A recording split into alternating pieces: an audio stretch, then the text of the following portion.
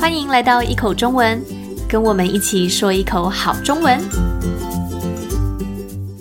嗨，大家好，我是 Mandy。今年的第一周过得好吗？还有不到几天，大选就要到了。从上个星期开始，一直到这个星期六，我每天都会在一口中文的 Instagram 上传一则跟台湾总统大选有关的内容。如果你还没看过，欢迎去看看，也可以把内容收藏起来，当作学习的材料哦。好，那今天呢，我打算跟你们聊聊我还有我身边朋友们对这次选举的看法。每次选举，候选人都会提出很多政见 policies， 这时候人民应该做的事情就是去看哪位候选人提出的政见最符合自己的理想，最能照顾到自己的生活。当然，能不能照顾到人民的生活是很主观的一件事，因为每个人生活中的优先顺序都不太一样。During every election, candidates propose various policies.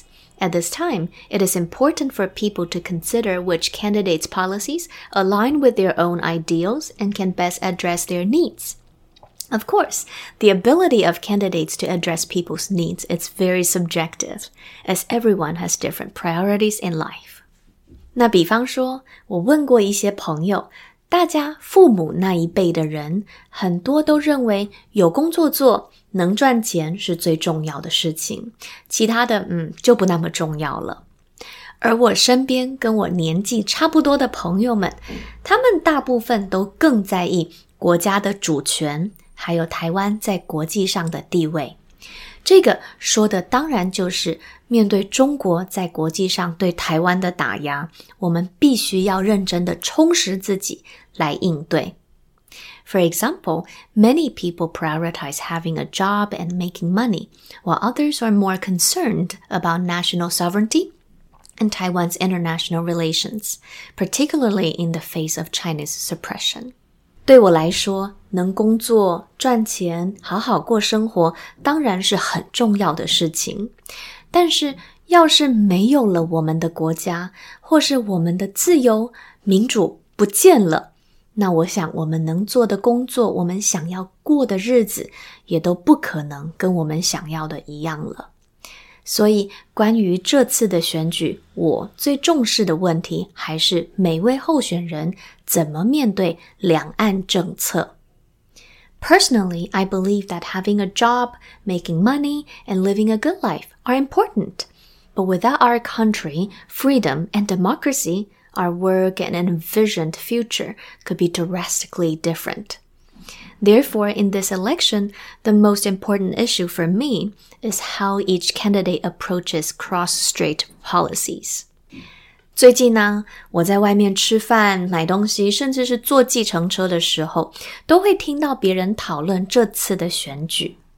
我常常听到人们说，三组候选人都一样差，我不去投票了，反正未来是谁当总统，跟我一点关系都没有。你知道吗？听到以后，我感觉真的很难过，就是因为这样的想法，他们就是违背了民主的思维。So recently, I often hear people express apathy towards voting, believing that all three sets of candidates are equally bad and that the election outcomes have no impact on their lives whatsoever.This thinking really makes me sad because it goes against the principles of democracy.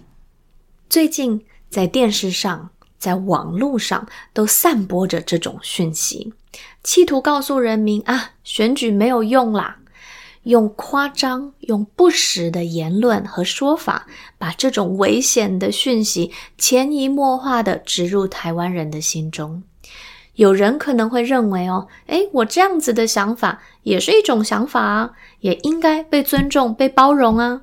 没错，我们应该包容这样子的意见，但是投票是宪法给我们最珍贵的礼物，最珍贵的保障。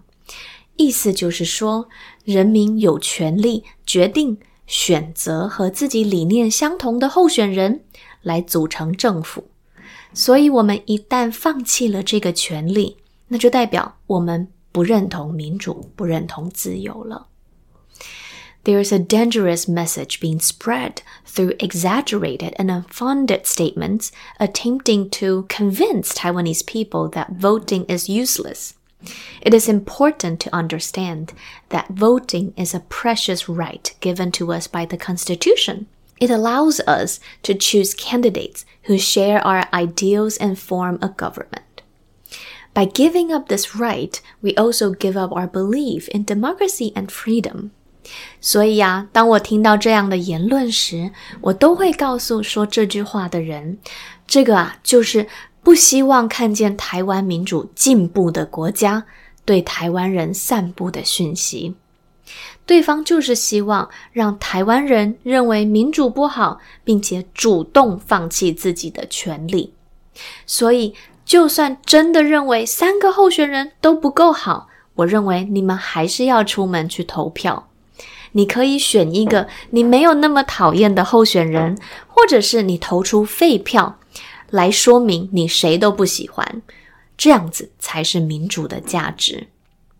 So when confronted with these remarks, I emphasize that this mindset hinders the progress of democracy in Taiwan.The message being spread aimed to make Taiwanese people believe that democracy is undesirable and encourage them to willingly relinquish their rights.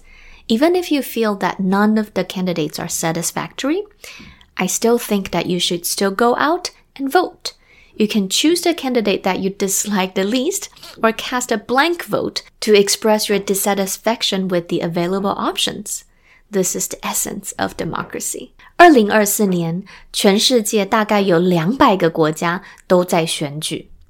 正是因为台湾特殊的国际地位，我们的选举受到全世界的关注。因为每个国家都想要看看台湾人民的想法是什么，我们选出来的候选人，他们的立场，他们的政党都会告诉世界上其他国家台湾多数人的诉求是什么。那这当然也会影响未来的国际情势。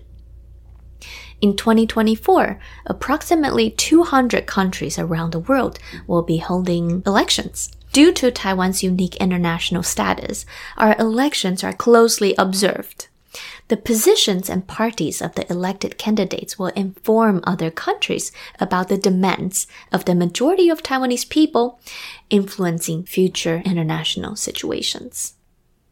所以，每次的选举都很重要。如果你身边的台湾朋友、家人们还不确定要不要去投票的话，也欢迎分享我的 podcast 给他们听听看。鼓励他们1月13号要记得出门投票哦。Therefore, every election is significant. If your Taiwanese families and friends are unsure about voting, please feel free to share my podcast with them and encourage them to remember to come out to vote on January 13th. 那我们今天就先聊到这边吧。欢迎你们留言给我，告诉我你们对台湾民主的想法。别忘了，也可以到一口中文的 Instagram 看看其他的影片哦。谢谢你们，下次见，拜拜。I hope you find today's episode helpful. Stay tuned for more interesting topics. We also offer excellent Chinese lessons. Just go to our website and have a look. 谢谢你们，下次见。